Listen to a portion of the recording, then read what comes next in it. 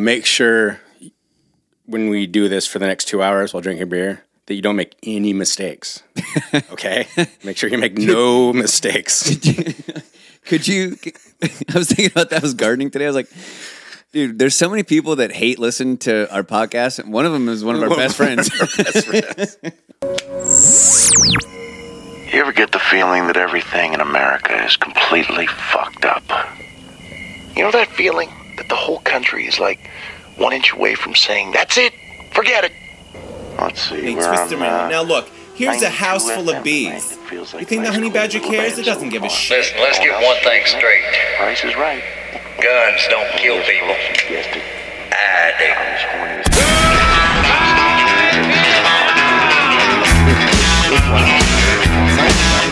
I rode into town on a crippled horse. Got fired from a cattle drive.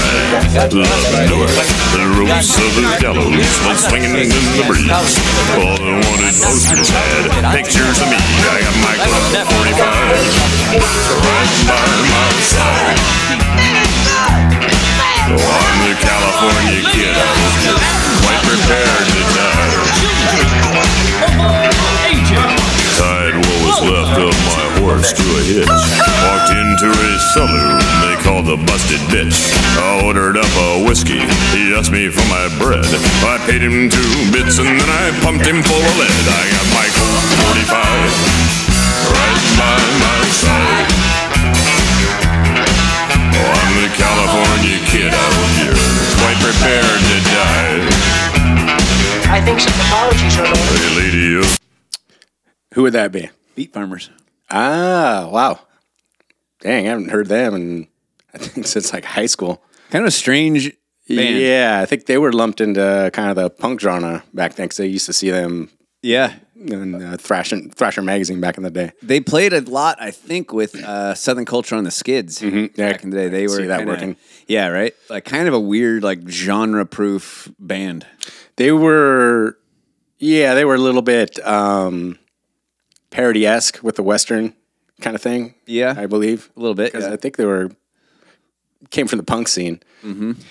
I was listening just from like a production standpoint. I was wondering if the guy that produces, because that song has some cool production into it. You know, it's got a very unique sound, and that was obviously done intentionally. I was listening to that snare sound. I was like, I wonder if a producer said, like, you know, with the whole kind of thing that you guys got going, we need to make that snare almost resemble the sound of a cracking whip, which is what it kind of sounds like, huh? Yeah. Interesting. I was like, that is an interesting snare sound. I mean, that was obviously done intentionally. Having, I would never have known this before. I was in a band with a really good drummer. But apparently, actually, I was in the same band with 2 really good drummers. Mm-hmm. Only one of them played the drums in our band. The other one is one of those guys that could play he could play every instrument better than everybody else. Oh, I hate those people. Just an actual musician. Here, give me your drum set. I'll show you the beat I'm thinking of. You're like, oh, you fucking asshole. Well, luckily, our actual drummer, Will, was, he's one of the best. He is a great drummer. Best drummers, yeah. And he has great taste in music, too. Yeah, hell of a dancer. Not too, pretty easy on the eyes, too. Yeah, absolutely. Mm-hmm. Especially as he's gotten older. I'd like to play drums with him someday. You know what I'm saying? Wouldn't you?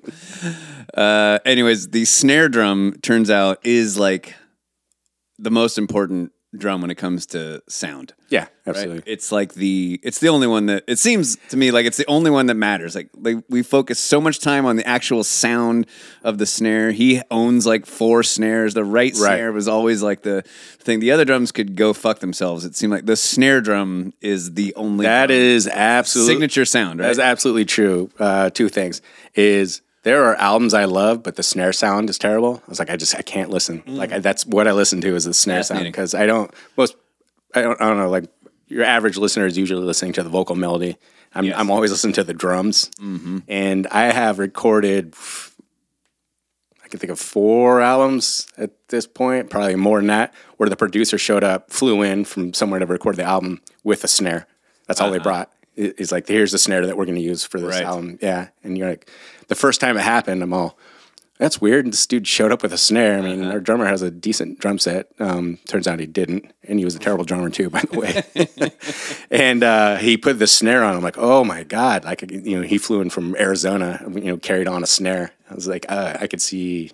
Okay, this is making sense right now. It makes sense. It's like a gun going off in music every time you hit that snare. Right, it cuts through everything. So. Or someone punching a trash can if you like Metallica's Saint Anger album. It's the worst snare sound ever made. So much so that a guy did a play along on YouTube to that album using an actual trash can, had it mic'd with a snare, big old studio setup and everything, and he did a playthrough on the album hitting a trash can. Sound exactly the same. Pretty much. Couldn't distinguish the pretty two. Much. I'm like, yeah, you're right in there, bud. Yeah. Cool. So I was thinking just today, as we are coming out of the world's longest episode, Blade Runner movie of just rain, and finally the sun kind of came out today. It looks like we don't have a lot of rain on the horizon, and that concludes my weather report. I hope it never rains again. But yeah, now that all of us are finally kicking, our SADS, our seasonal affective disorder, is a song came on. I was with my son. We were driving because I took him to boxing this morning, which, by the way, my son has been in. I don't know if he intuitively figured out that we're like not spanking people, but it seemed like Monday or Tuesday, because he was sick and we had to keep him home. Like, he was pretty sick. I'll give him that. But he, it's almost like, you guys don't spank, huh? Let's see if you really don't spank. And like, he just, like, we got put to the test this week. So much so, like, you were like, I was hand raised, like, no, I told my wife, like, Can we rethink this whole thing? Where I was like, I'm like questioning the whole parenthood thing. Yeah, the return policy that we don't know about. Right. And then which put me in a funk, and I have been in a funk because it's like my jobs are on hold because it's raining, and just everything just has generally kind of sucked. And then I took him to boxing this morning. I got to roll and jump on the treadmill, and like instantly walked outside. The sun was shining. I was like, everything's fine. Mm-hmm. And he turned into an instant angel, just like the best kid ever, because he got it out of his system. I got it out of my system. Like, everything, it was like magic. Yeah. And then I met my wife for lunch. She goes, how you doing? Because she knows, like, I was pacing it around, like, with my fist clenched in the bedroom, like, oh my God, dude, like, I'm going insane right now. Like, and she goes, how you doing? I'm like, everything's fine. Like, it's going to be a good day. We're going to work in the garden today. Like, everything's nice. And then when I was driving to come here to meet you to record this, my son loves the country station. And so I flipped it on, and this song came on, and it was such a perfect song for that moment. And that made me start thinking about, we've talked about the concept of the summertime jam, which means, obviously, it varies from person to person, what that means. And so I started deconstructing in my mind, like, what really makes like a summertime jam, or summertime jams, which ends with a Z, obviously. Yeah. And it's talking about the shorts that no, we used to wear? No. It's a very specific thing, and so much so that it is a genre. And so play this. Turns out this is a new song by the guy Morgan Wallen. I'm going to play a clip of it and explain like why I thought this was a summertime jam. Got a groove. Very major. Very major. Uplifting. Yep. Psych. Good melody. I know I ain't had the only thing that's country about this is the twang in his voice. It's either this groove or a hip hop beat these days. So I can't tell them apart until the person starts singing. This song is called One Thing at a Time. It's the new Morgan Wallen hit. So it's got all about sobriety. It's about how you can only quit one thing at a time. So I can quit drinking, I can quit you, I can't do both. Right. 'Cause, one day at a time is a AA slogan. Yeah. One thing at a time. I'm guessing. Is this April that we're in right now?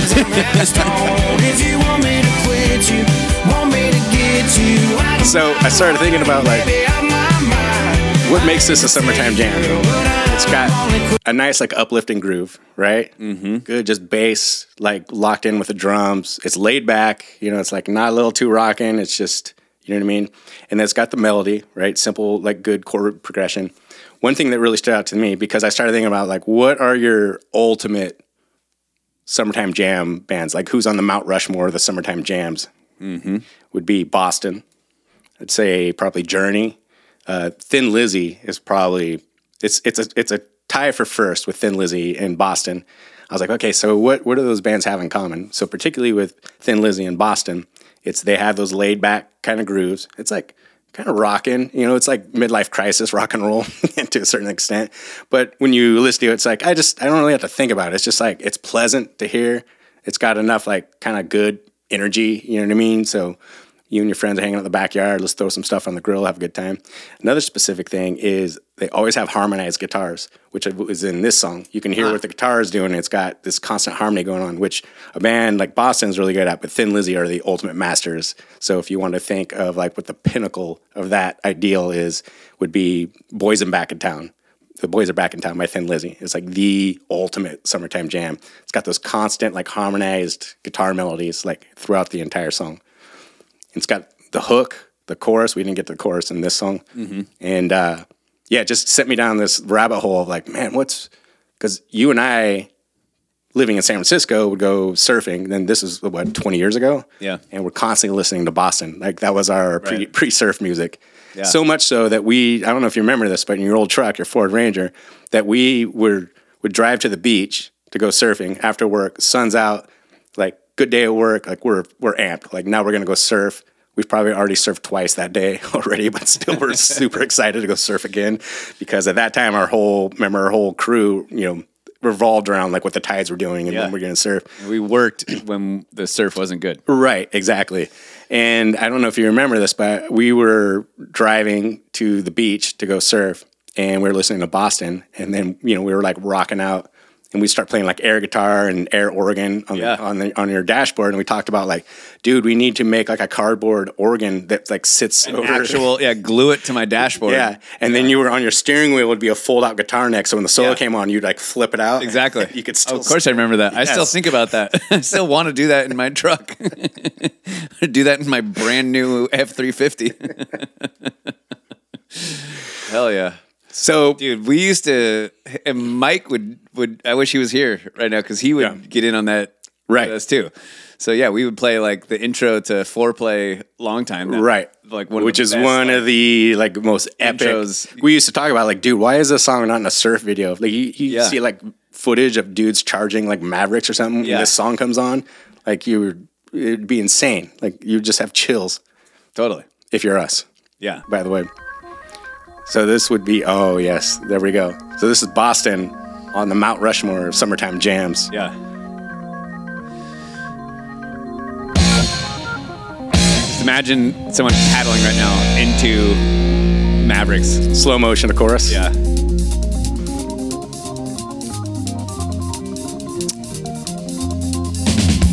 Sib, the drummer, remember his afro? Yeah. That dude had a mighty afro. Fucking mighty.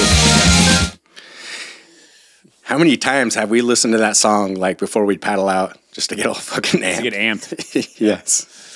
He had to, it was that, and then say a few prayers, and then leave a note under your seat, like in case you don't come back. Like those big days. I was thinking of that. I was listening to that Morgan Wallen song, right, which is a total.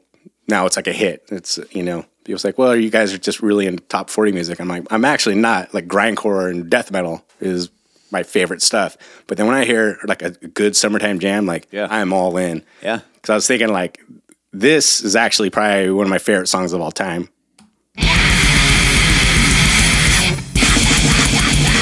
This is a band called Discordance Axis. They're from the East Coast. This came out early 2000s. You're calling this a summertime jam? No, not at all. Oh, what I'm trying to do is set the parameters. Like, okay, I'm running a wide berth here. So people say, like, would you just put it on the radio, like, and you're just into that thing? Like, no, this is what I usually listen to. But then when I hop in my truck and I hear that Morgan Wallen song, I'm like, this is a good song. This is perfect. Summertime jam. I can't put on discordance axis and invite my friends over for a barbecue. It's like, this is a little tense. Like, I'm not enjoying this. You know what I mean?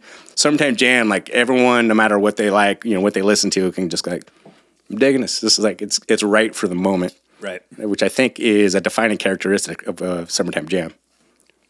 Yeah, absolutely. I mean, it's got to make everyone at ease, which that song that you just played would not. No, not at all. It puts me at ease, but I have ADHD. So your brain is wired weird. It's broken. It also has to be like in those major chords, it just makes everyone feel happy. Right. Right? It's not a song about politics or how the world's fucked up or a sad song, a sad ballad. It's like, yes, we know all that shit's happening, but for today, let's just taking our shirts off and turn on the grill. We're gonna lather each other up in some sunscreen, and it's gonna be a great day. Make all the women folk leave just for an hour or two, for like 5 minutes. All right, but that's not what we're really talking about. So yeah, that new Morgan Wallen song, which is, I think that is a solid Summertime Jam, because usually the Summertime Jam is all stuff that is relegated to, late 70s, through the 80s. Bryan Adams, Summer 69, good Summertime Jam song. Journey's Any Way You Want It, great summer jam. Yeah. I think that for me, because we talked about this earlier, so a Summertime Jam bit for of a me, different spin on there. Yeah. I have memories of songs that came out in the summertime. Yeah. And for the whole summer, you kept hearing it. And it's just ingrained as a summertime jam. I mean, it still has to check all those boxes. Yeah. But it also, to me, has to be, it doesn't have to be, but is usually in my memory also coincides with the summertime. Now, I wasn't alive long enough for Boston and Journey. I couldn't tell you if Peace of Mind came out in the summertime. Yeah. Even though it's a classic. Right. Summertime song in the vein of what you're talking about. Oh, this is a perfect summertime jam.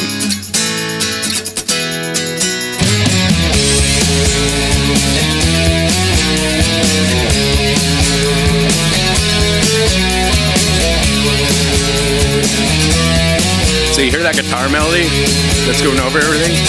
That's a defining characteristic of a summertime jam. Switches to the major key right there. Now if you're feeling kinda low about the dues you've been paying, future's coming much too soon. Yeah. Dude, how could you not be in a bad mood? It's amazing. That's my favorite Boston song. It's like you hear that, you're like, Ukraine, you know what, we'll figure it out. Let's not stress about it, at least not today. Like, we're just going to hang out and just have a good time. Yeah. Summertime jam. Totally. Yeah. All right, well, let me come a little bit more current. Okay. For you right now. So I remember when this song came out, all summer long, it was the hit. Uh-huh. And I thought it was a great song. There's some controversy around it. And actually, I'm not going to play the Meghan Trainor song, All About That Bass. Please don't. Because I know it'll drive you, make you get out of the room and leave the house. But that song, not that I have any ill will towards the song. It's just what drives me nuts is just the corporate radio model. It's like, people like this, let's play it over and over and over. This is one of the few times I can handle anything on a job site. Like, most of the time, I don't bring a radio to work, and it's usually like the Concrete Crew, and they just blast mariachi music, all day. I was like, that's fine. I can handle that. It doesn't really matter to me. And I just thought of another song you're going to hate that would also qualify. No, keep going, though. You're going a different direction with this. Sorry. It's your fault. I didn't mean to interrupt. You're just in too good of a mood, I've noticed. My buddy was playing a radio station that played that All About That Bass song. I swear, dude, it came on like every 30 minutes. Yeah. And I just walked over and I shut the radio off. What are you doing? I was like, dude, put on something. I can't handle this. I cannot handle hearing that song. So that song was written with the intention of being the summertime hit. Uh-huh.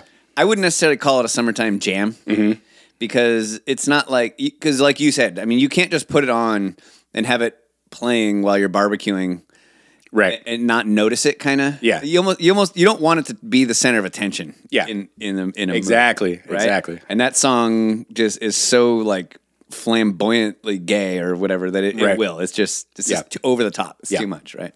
Okay. Maybe this song qualifies, but tell me what you think. as in either qualifies as a summertime jam or as a song that was released in the summertime and would be along the lines of All About That Bass. Dude, if you play Baby Shark, this is the last setup.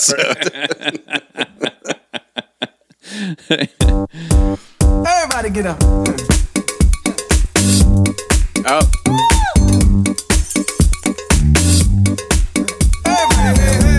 There's naked ladies in the video. It's this, what's his name? Robin Thicke. Son of Alan Thicke from Growing Pains. Yes. Rest in peace. Yeah. Canadian. Really? Yep. And Pharrell. Maybe I'm going deaf. Maybe I'm going blind. Maybe I'm out of my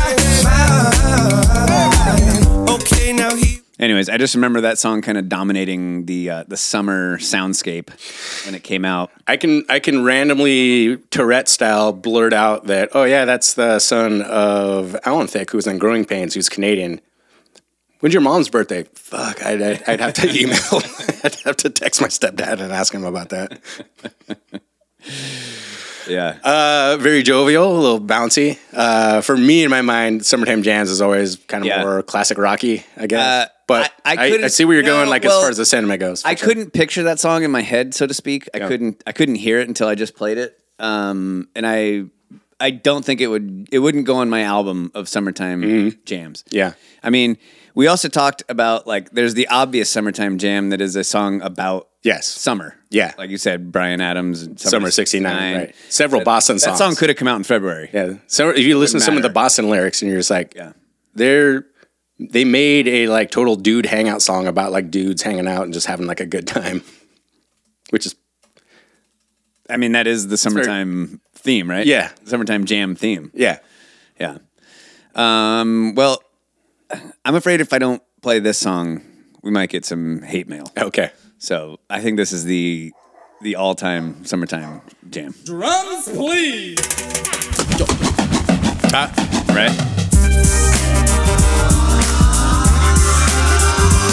I just see someone washing their car right now. Yeah.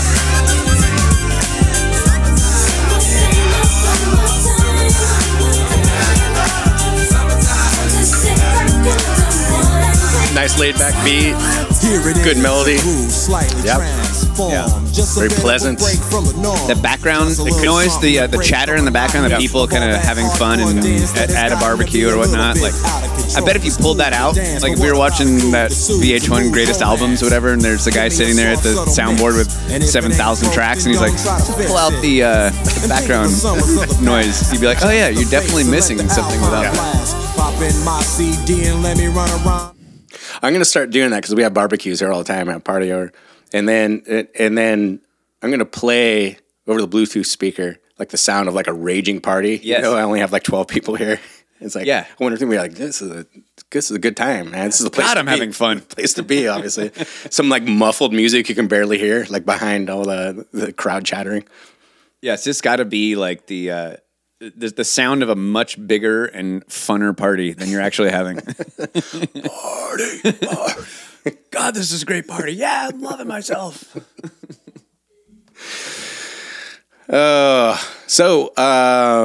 You want to talk about that grotesque thing growing out of your knee? Yeah, my hoof and mouth disease that I have on my leg. It's painful. Yeah, that does not look like a good Should time. I try to get it on the camera? No, please don't. I might lose a few subscribers. Yeah, I have a staph infection. This is the second time you've had it. Yeah. I didn't know you had it the first time. Yeah, that was kind of when I first started training. Yeah. This time is way worse. But I think that this is a bit of an omen because I came straight here from the gym after rolling and I haven't gotten the shower yet. So next episode, I'll probably have it too. Most likely. Yes. Yeah. The being on the prednisone is apparently a immunosuppressant, so I got to be extra careful. Right. But I made it this far through all of this prednisone shit without getting anything. Yeah. And now, like, I'm finally almost off of it, and of course, I get the infection. But the back of my legs are covered in wounds, basically from the liquid nitrogen treatment that I had for all these other little spots that were also related to the prednisone. Damn, buddy, you are a hot mess. I promise our listeners I will not be talking about prednisone ever again. There's so many interesting side stories that have branched off from that as kind of the common through line.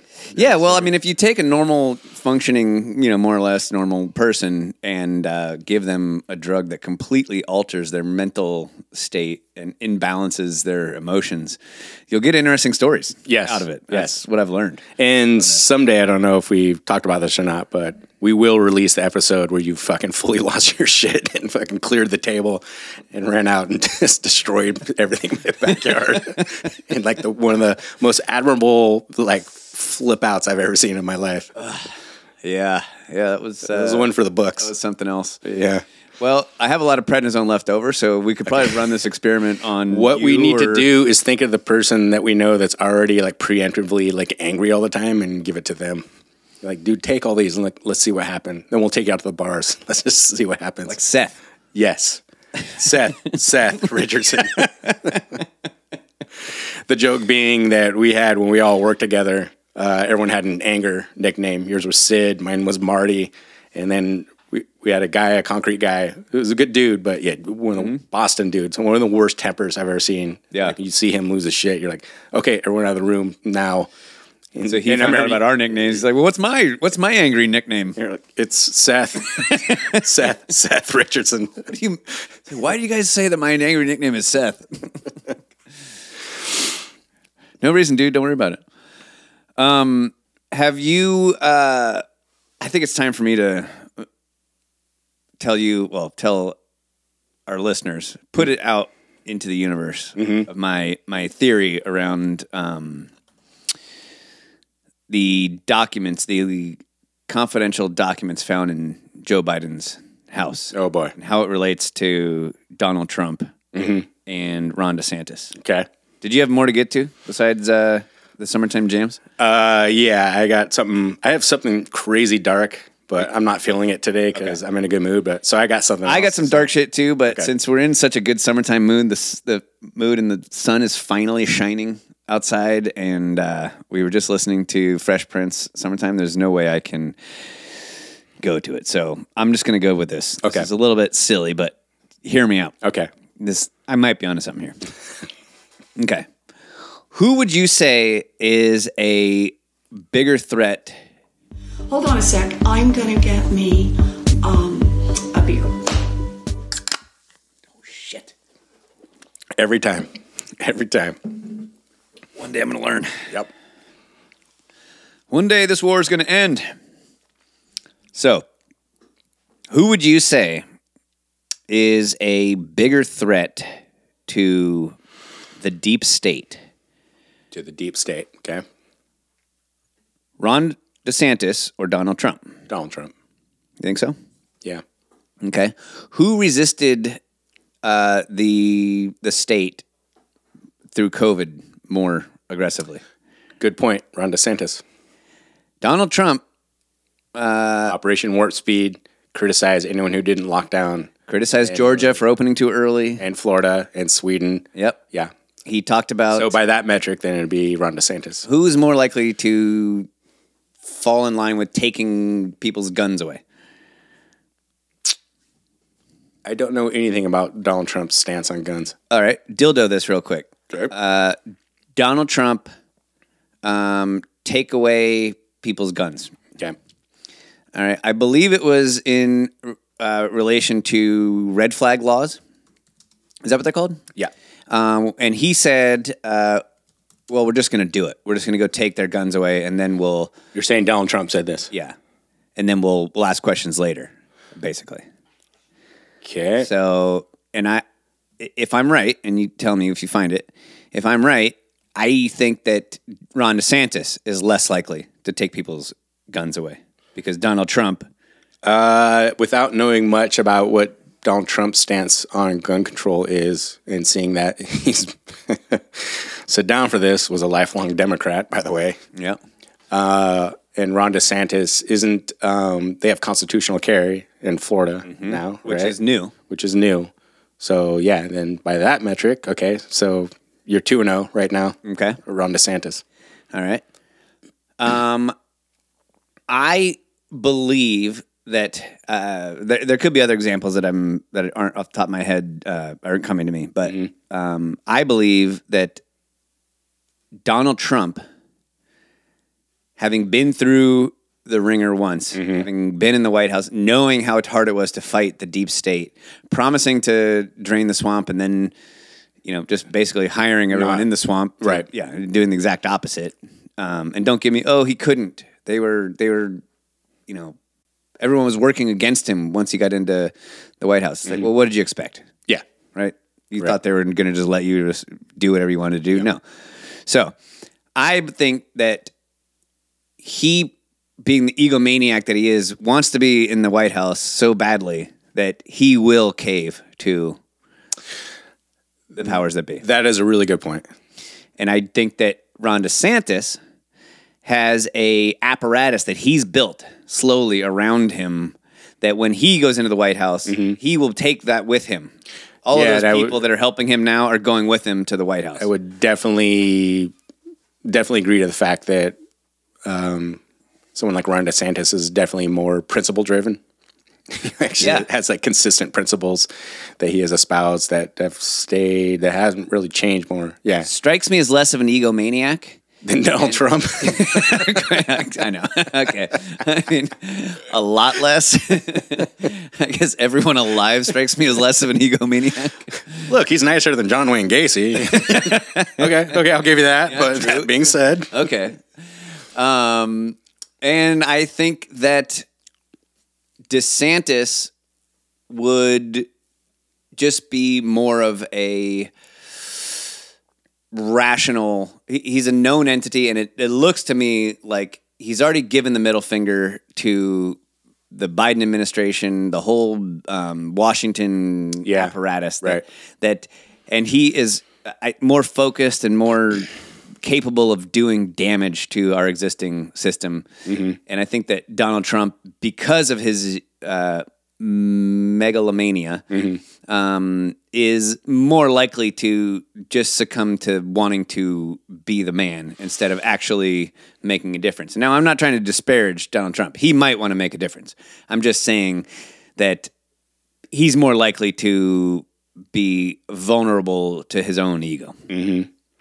I got to say, I think you actually might have sold me. Okay. Yeah, you might have turned me around on that. So, that being said, I just envisioned this 3-tier system. If we have Joe Biden and Donald Trump and Ron DeSantis, is at the top we have Joe Biden, like full deep state. We are going to do this, and I'm saying it out loud, which I'm kind of thankful for. Like, okay, I'm glad you get putting your cards on the table. Like, we want to take your guns. We're we're coming for your kids. We want to get you on the CBDC, which we are going to talk about soon. And but then in the middle tier, Donald Trump, like, no. I'm not doing that. Like, I'm your guy. Like, I'm for freedom and everything. And then through action, much like Obama, like, I'm an anti-war guy. Cool, I'll vote for you. Like, wow, 2 wars to 7. That's not really what I voted for, which I did vote for. So Donald Trump's like... They've changed the definition of anti. Oh, gotcha. As they're wont to do. Yeah, they pulled the old CDC. Exactly. And then on maybe at tier number 1, you have Ron DeSantis is saying it out loud and basically walking the walk at the same time. I just made that up on top of my head. But I see where you're going with that. That's kind of the feeling that I get. I could be wrong. I'm not saying Ron DeSantis is my on this podcast. Let's fact check that. John Wayne Gacy killed 33 young boys, not 33 million. That was brought to my attention. Did you say that? I don't know. I feel like I might have caught that if you had said 33 million. Yeah. I don't know. We'll check. There's probably a record of it somewhere. We'll scour the internet. Yeah, 33 million would take like a lifetime. It's incredible work ethic. Yeah, like I mean, without being a communist, I mean, good luck to you. You'll be like a Stalin or a Mao if you're going to kill tens of millions of people. Well, I don't know. I mean, if you have the work ethic of a capitalist, then maybe the free market is the way to achieve 33 million. So many conflicting boyhood emotions right ratings. now. That's just boys. I thought we weren't going to go dark today. We're going to keep it like light and airy. We can't. Are there even 33 million boys in the United States? I mean, probably not. No. Yeah. That's ridiculous. So, you may have heard about Donald Trump having... I'm going to get an angry text.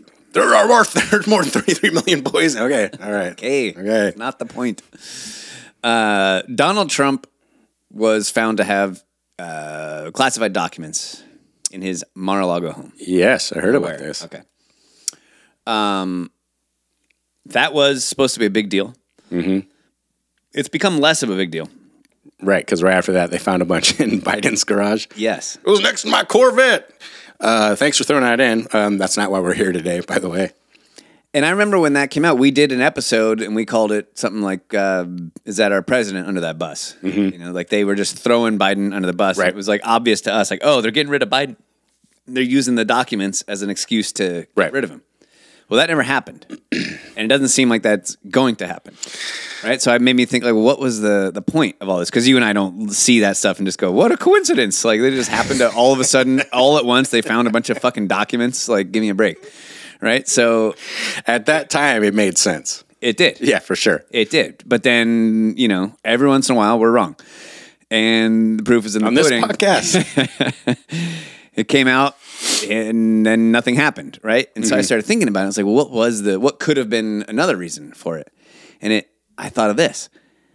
I think that the Democrats and the state at large, the governing kind of apparatus that's in charge right now. Right.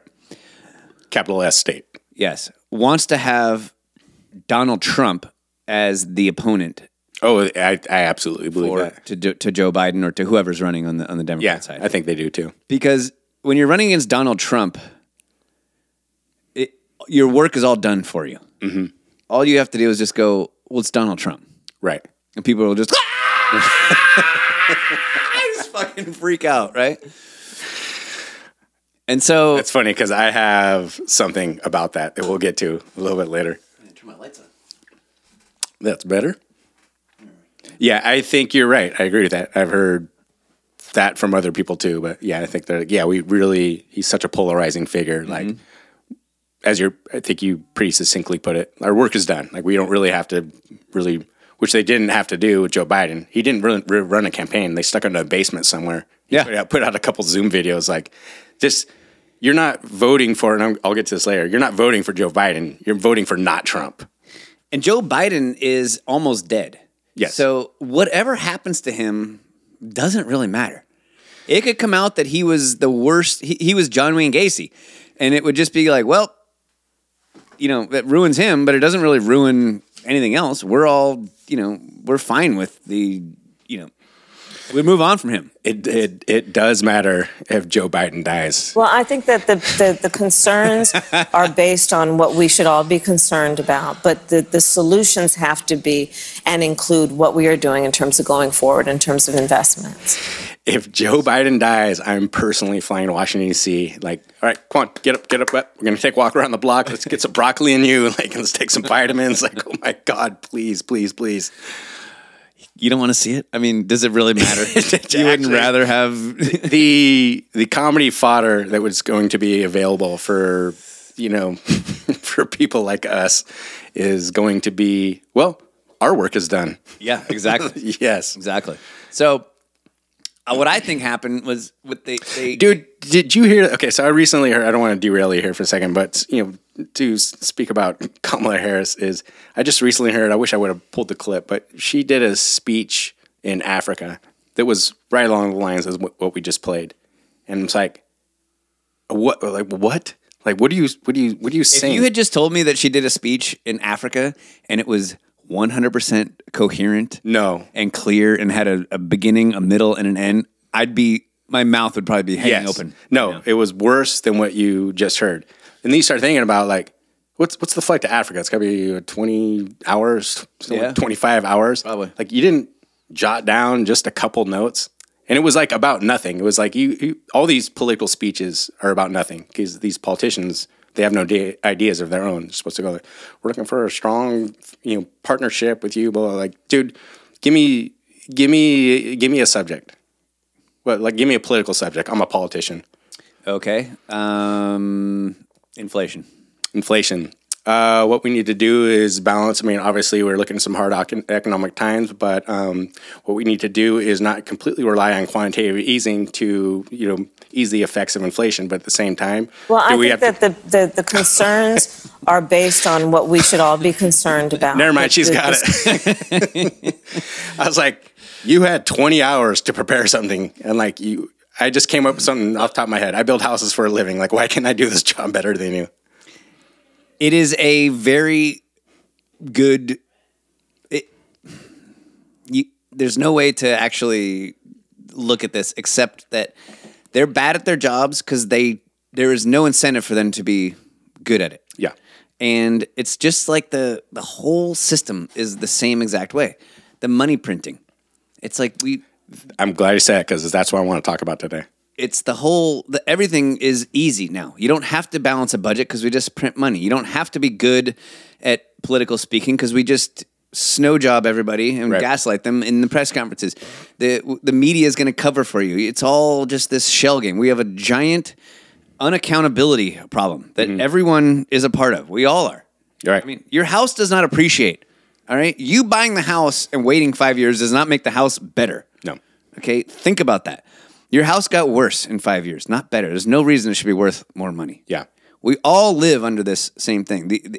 We don't need good politicians because that would be a waste of just energy. That's also an oxymoron anyway, so it doesn't really matter. Ron Paul is a good politician. Thomas Massey. Okay, so what I think happened with the documents is that in order to give... I think they probably made some sort of, and this part I'm speculating on, so I could be totally I see wrong. where you're going with this. But they probably said to Trump, they being people in the FBI. Right. Or the CIA or the deep whatever state, the DIA, who knows. And said, look, we're going to throw some cover for you, help you get elected. Yeah. All right. But you need to do us, take it easy. Don't talk all the drain the swamp shit. And don't, just in exchange, stop with the horse face tweets. Yes, which he didn't.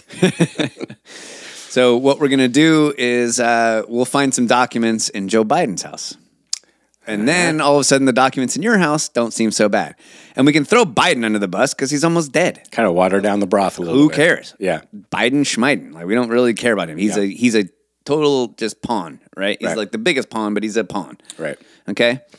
So they did that. Now you would think, well, they haven't stopped harassing Trump because look what they're doing now. They're trying to get him imprisoned so that he can't run for president. It's like campaign finance laws or something. Yeah, something like that. Well, it's they're getting him on. They're trying to turn a misdemeanor into a felony, and from everyone that I've trying to make him ineligible to run. Yeah, then who knows? Maybe it'll work. Maybe it won't. Judge Napolitano seems to think it's a little bit more serious than it seems. Yeah, but I listened to that. But Mike, our attorney, says Napolitano's full of shit. Well, I'm going with Mike. Me too. However, if what they're actually trying to do is get Trump to be the nominee, then this shit with these misdemeanors is you couldn't come up with a better plan because it's gaining him a ton of support. Yeah, his support went from, I can't remember the exact numbers, but he raised something like $4.5 million in the first 2 days after that news was announced, which I don't know if you don't follow this kind of stuff, and Lord knows why should you, but from the political kind of pundits and outsiders saying like that's like record-breaking money to be raising, especially for an already established candidate. And people that care about the rule of law and look at things from a little bit of a mature perspective and say, hold on, the leading opposition opponent is you're trying to jail him. Mm-hmm. You're trying to so that's the most disturbing an offense out of nothing so that he can't run for office. That's the most disturbing part about it to me because hang on, I got this. Let me guess. I'm not a Trump supporter. I was all about the idea of setting the precedent of someone already in power, jailing or making someone ineligible to run, their most likely opponent. That is not a precedent you want to set. And what I always say to people is like, listen, I understand you guys are in power. You're just drunk with authoritarianism. And like, let's decimate the other party. It's only a matter of time, as we say, our politics smashes from guardrail to guardrail, back and forth, back and forth. Those people will be in power. And if you set this precedent, it's going to be used against you. So be very careful with what you do, especially if you exclusively, that's not the case now, but when they control the House and the Senate, and they're like, let's just push through all this shit, gun control and the climate initiatives and, get rid of the filibuster. It's like, careful. You guys are not going to be in power forever. That guardrail to guardrail metaphor is good. It needs a little tweak, though. Mm-hmm. It's a freeway with guardrails on each side that's constantly turning to the left. Yeah, okay, yeah, I'll give you that one. Right? Yeah. And we go to the right, we go to the left, but in the end of the day, like you're making the entire road is going one left-hand turn, yeah. So I'm a man without a country. If you are Ron DeSantis, the day Donald Trump was arrested and he gave that speech, well, if you're Ron DeSantis considering running for president, the day that he gave that speech after he was arrested, he gave that speech from Mar-a-Lago, right, was like probably the day you decided, okay, this isn't, I'm not running. You can't run against that. Yeah. Right? I think that was probably, we'll see what happens, but probably a big blow to any chances of Ron DeSantis running for president. Interesting. So that's kind of the, that's where I'm at. Oh, that's where I'm at with that theory. However, speaking of Judge Napolitano, he was on Liberty Lockdown. Yeah, I listened to that the other day. Oh, did you? Yeah. Did you catch that part where they were talking about basically what I'm saying right now? Possibly. I said it that way because I can't remember exactly what they were saying, but I have it down in my notes, so I'm going to play this for everybody right here. Is not the nominee. I don't think Biden's going to care about running. I think the Democrats want Trump to be the nominee. I know many Republicans who believe that if Trump is the nominee, that's the only way Joe Biden can get reelected. If Trump is not the nominee, I don't think Biden's going to care about running for reelection. If Trump is the nominee, it's sort of an ego thing. But if Trump is the nominee of the Republican Party, the issue is not Joe Biden's horrific stewardship and bringing us to the brink of World War III. The issue is Trump, his personality, his character, and his crimes. Yeah, interesting. And then that is really not something the American public wants to be the basis for choosing the president for the. It's a good point. Yeah, absolutely. Yeah, it just all came out earlier. Like you're running against Trump, it's just it does the work for itself. But you run against Ron DeSantis, now you have to actually account for all of the shit that you did. You're gonna have to go toe to toe. You can't just say with ideas. Well, DeSantis. People will be like, "What DeSantis? Who's DeSantis?" Yeah, but when you say, "Well, Trump," I'm like, "Oh, yeah." I mean, I know Trump. Yeah, I'm not a Trump supporter. I mean, don't get me wrong. I'm not, but oh, you mean the guy that put the kids in the cages? Yeah, I don't need to hear it. Yeah, I already know who I'm voting for. Yeah. It's starting to think. Well, I think we already started the show, but it's never too late. Okay, let's officially start the show.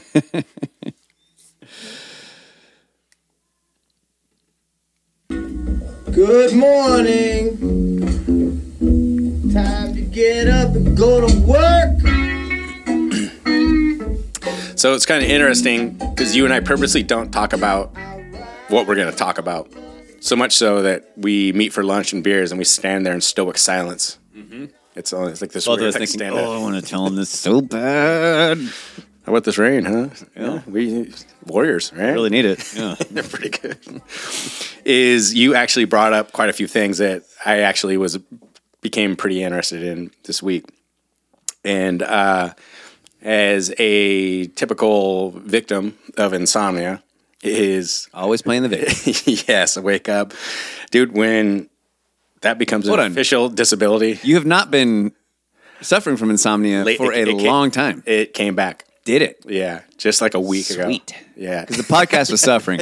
I got to tell you. We needed that. What's on your mind? Nothing. Feel good, though. Feel good, man. Yeah. Just happy. Feeling spry. Happy to be alive. Yeah. You know, just things are all good. Is when these, you wake up at 2 a.m, next to your peacefully beautiful sleeping wife, as you should be doing, and you come up with these ideas, and I start then once I pull out my phone, like, okay, it's official. Like we're in for like 2-3 hours at this point. Have you gotten to the point, because I've been suffering from insomnia myself. I promise this is the last episode I'm going to talk about prednisone because of the prednisone. And It's because your face is too fat and you can't breathe right. Exactly. Just keep moving around.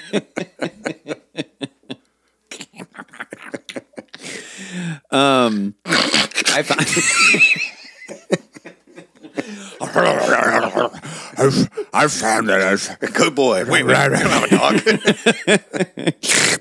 Okay, sorry. I've found that I've gotten better at being awake at night. Yeah, it's an art. Right? I suffered for like a decade when I was living on your property. I was like, fuck it, I'm going running. Well, I used to wake up and like worry about things. Yeah. Like work would come into my head. Yes. And start, oh God, that one solar tube is, we didn't caulk it right and it's at a weird angle. And I've gotten to the point now where it's like, well, that's a work mare, or that's a work thing. Right. I'm tripping because it's nighttime. You compound it in your head. And I'm compounding it in my head. Because in your spot, it's dark. I clearly can't do anything about it right now, so let's make the problem worse by all means. Exactly. And you show up in your job like, it's fine. Oh. So what we need to do is just pull that off and recaulk it, and then we'll be good. Yeah. So glad I spent 4 hours worrying about that last night. So I've gotten better. Like when those thoughts creep into my head, I just kind of go, well, that's probably something that's only worrying me because I'm awake in the middle of the night. Yeah. You make things worse. There's just a way to kind of intellectualize it that's now that I'm better at. So I'm appreciative having... Which is something I noticed because I started taking melatonin, which did something... My insomnia naturally went away because I tried sleep meds and which I tried to... tried melatonin before too, right? I have, and it never worked. Yeah. And so something switched in my brain where all of a sudden things got better or whatever. And then I still have the same amount of stress. But then you wake up in the middle of the night, and instead of, you know what? Thank you, insomnia, for not being specifically exclusive to work stress anymore. I really appreciate it because now I wake up and I start worried about World War III. Or lately, I wake up and I start thinking about, the Federal Reserve and fractional reserve banking and quantitative easing and Somali pirates. So, just the usual stuff that a well-adjusted adult will start thinking about. Now, I'd be remiss to move on without playing from the Somali Pirates this classic clip. Look at me. Sure. Look at me. Sure. I'm the captain now. You like a boy? So this would be from the classic. That dude just called Tom Hanks ugly? Yeah. Wow. That's not the pot calling the kettle black. I don't know what is. That's from the classic 2013 movie, Captain Phillips, starring Tom Hanks. And credit where credit's due. To my knowledge, no information suggesting that he ever flew to Epstein Island. So, true standout in Hollywood. Tom Hanks? Tom Hanks. He seems like a good dude. Yeah, seems like a very good dude. That's based on the true story of that. Pretty much the standard now. Yeah, no, did he fly to Epstein Island? Yeah. No. Because most of them did. Is he part of the World Economic Forum? Like, all right, dude. Yeah, invite him over. Yeah, fuck yeah. He's Bruce Willis in my book.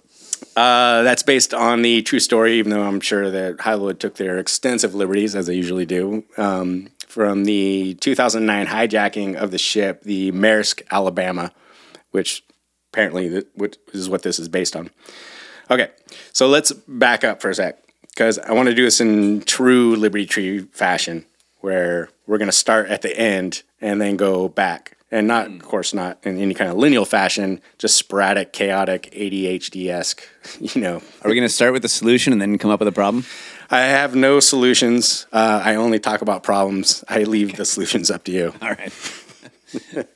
So think about, and for you longtime listeners, so Somali pirates would be the Tom Cochrane in this situation, which is kind of interesting because the connection we made from Tom Cochrane is that he completely used his music to hijack the control of shipping lanes in Africa. Right. And what do Somali pirates do? Well, they hijack shipping lanes in Africa. Could be a coincidence. Unless I'm not up on my Somali piracy. Well, don't worry, because I'm going to bring you up to speed. Okay. So I want to play this clip real quick. That's 2 minutes. Commissioner, Mr. President, I rise again, I'm afraid, to make the same old hoary speech that I've been making here for several years. Who is Godfrey and that is, Bloom? it is my opinion that you do not really understand the concept I'm going of to tell you in a banking. sec. All the banks are broke. Bank Santander, Deutsche Bank, Royal Bank of Scotland, they're all broke. And why are they broke? It isn't an act of God. It isn't some sort of tsunami. They're broke because we have a system called fractional reserve banking, which means that banks can lend money that they don't actually have. It's a criminal scandal, and it's been going on for too long. To add to that problem, who is this you have suicidal moral maniac? hazard, a very significant moral hazard Exactly. from the political sphere. And most of the problem starts in politics and central banks, which are part of the same political system. We have counterfeiting, sometimes called quantitative easing, but counterfeiting by any other name. The artificial printing of money, which if any ordinary person did, they'd go to prison for a very long time. And yet governments and central banks do it all the time. Central banks repress the amount of interest that rates are, so we don't have the real cost of money. And yet we blame the real retail banks for manipulating LIBOR. The sheer effrontery of this is... Okay. Yes? You know what we got here? Motherfucking Charlie Bronson. Well played. Well played, dude. Fucking Charlie Bronson. Guy's got a death wish. That from the classic True Romance, Yep. right? Yes. Oh, great movie. Yeah. So the guy that I just played in the clip there is Godfrey Bloom. He's from the Europe of Freedom and Democracy group, and he's addressing the European Parliament there in 2013. Oh, that was 2013. 2013. Wow. Yes. So that guy's clearly been... did that guy commit suicide? Yes. Clearly. Do not get it on any airplanes, sir. Hey, the Clintons invited me out for dinner. If you know this man, do not fly with him. And I bring this up because what he is saying, this is 2013, but it definitely was true then. It's even more true now. And it's probably the beginnings of the fruition of this guy's truth probably began coming true in 1913, which is explained beautifully in the book. The Creature from Jekyll Island. Creature from Jekyll Island. Essential reading. So this being in 2013, which is the same time that Captain Phillips came out.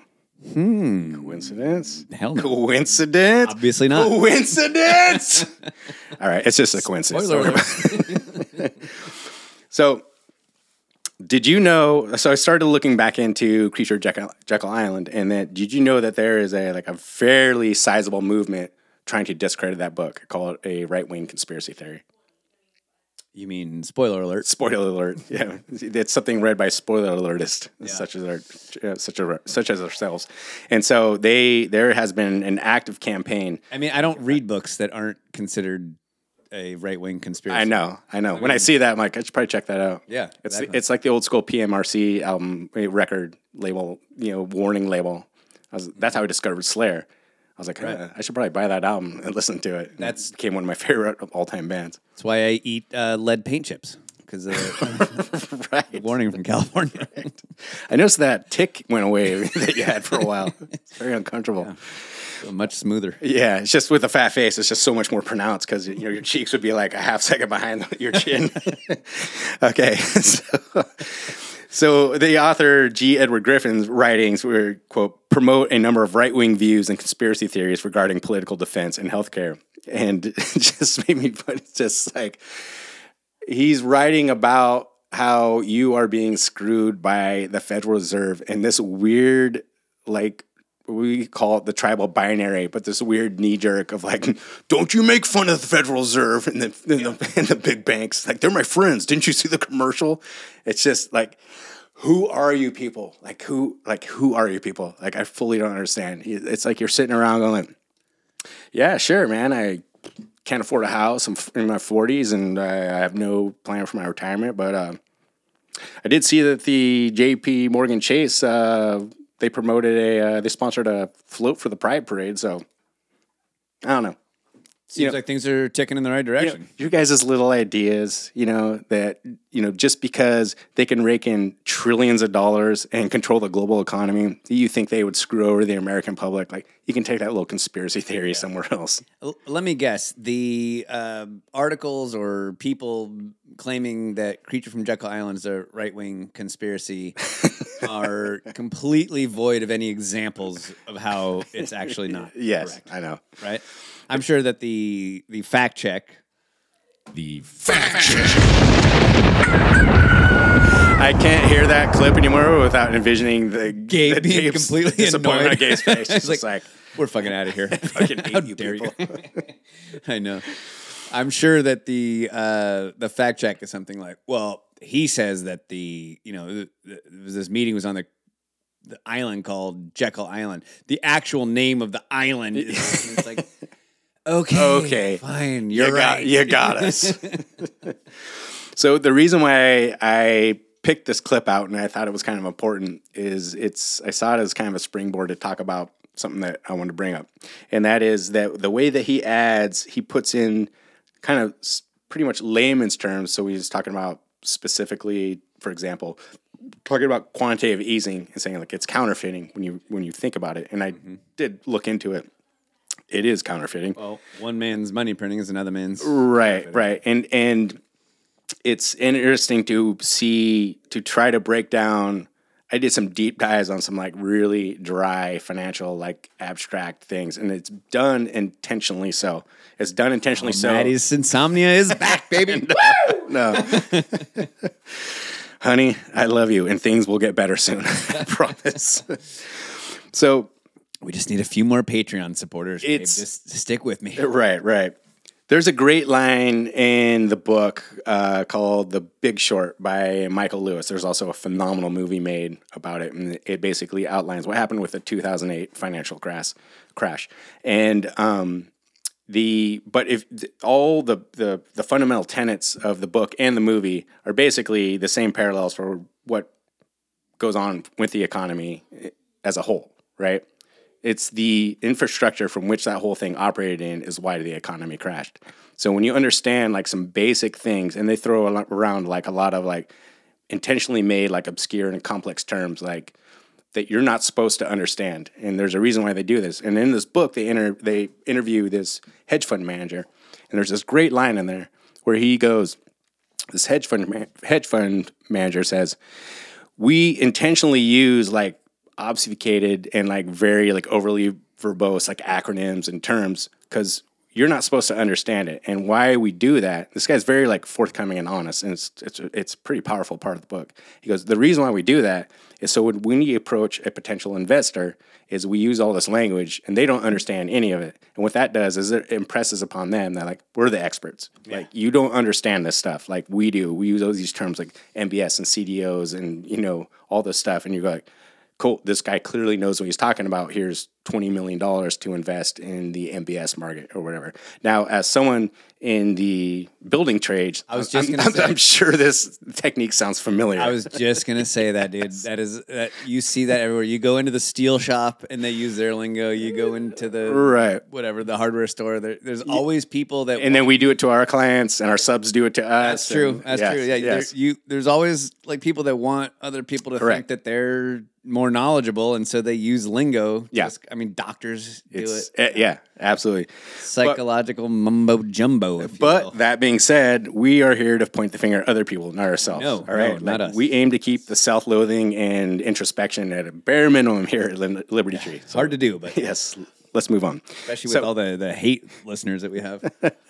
So, point being, take this ride with me for a second. Okay. Is if you want to start explaining this to people, and we are going to explain it to people, but we're going to point it into layman's terms for people to understand, right? Because if you go to Easter dinner and you start talking about tranches and credit default swaps and CDOs and MBSs, fractional reserve banking, quantitative easing, and how it all operates under the umbrella of the Federal Reserve, like, try that out. Do the homework and try that out. Then take a quick stock of the level of interest of the people around you who you have now like pretty much held hostage with your fucking diatribe that no one really fucking cares about. Their eyes are going to like roll back in their heads. Like you have to approach this in a way you're trying to explain how people are fucking getting screwed, right? Which is what the book Jekyll Island does. Yeah. And then the people that don't understand this stuff write hit pieces on this guy like it's a right-wing conspiracy. It's like, you're getting screwed by this too. Do you not understand that? Like, what is this knee-jerk reaction? Like, do a little bit of homework. Now, that book is incredibly dense and very thorough, I guess we could say. I wouldn't call it dense. It's not hard to understand. It's very easy to read. It's very long. But it's long as shit. Yeah. And thorough.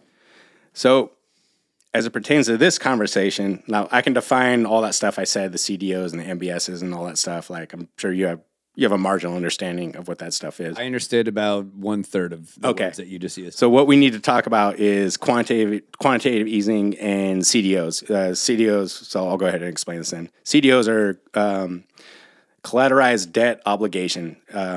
Investors, they bundled. This is what caused the 2008 crash. This is what is explained in the movie The Big Short. Explains this really awesome. Like if you don't want to like do a deep nocturnal dive on this stuff, like watch that movie. It's like they do a very entertaining way of showing it. But they take all these high risk loans, bundle them into one giant package, which they refer to as a tower, and then they make them look more attractive to an investor who will buy up all the loans. So think about it like this. As someone in the building trades I go to the dump. I go and pick up all of the giant chunks of concrete and all the rotted wood that people threw away and all the discarded windows and doors and the discarded roofing. I slap it all together, paint it, and go like, now it's a house. And I sell it. That's what a CDO is. And I sell it to someone, and it falls down in a year. And I know it's going to fall down, but like, what? Yeah, no, it's not. I sold it. Sold it. It's not a house. It's a kit. Right. Right. We have all the components that you need to build a house. I mean, there's still some work to do. You have to, provide some things like nails. Fuck, dude. But you busy Monday? No, and I have a trailer. I just got an idea. And then. You're familiar? You pull up to the dump. Like, what are you dumping? Oh, nothing. I'm taking it away from you. Like, fuck, have at it, Hoss. Yeah, go ahead, fill her up. Dude showed up in a Mercedes. And then we already know what fractional reserve banking is, right? You have a basic understanding of that. And then about quantitative easing.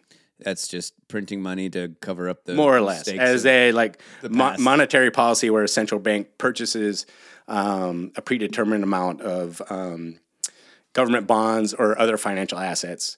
It's bank bailout, which sounds great, but they're doing that to stimulate the economy. Like, well, how do they purchase that? They do that by printing more money, with counterfeiting, and they give that money to the banks. This is what Godfrey Bloom's saying. Like, how is that not counterfeiting? Right? Exactly. So it is if you and I do it. I realize at this point the comedic value of two people that build houses are explaining obscure financial policy, but we're just going to move on. We were supposed to have Clint on today to explain this.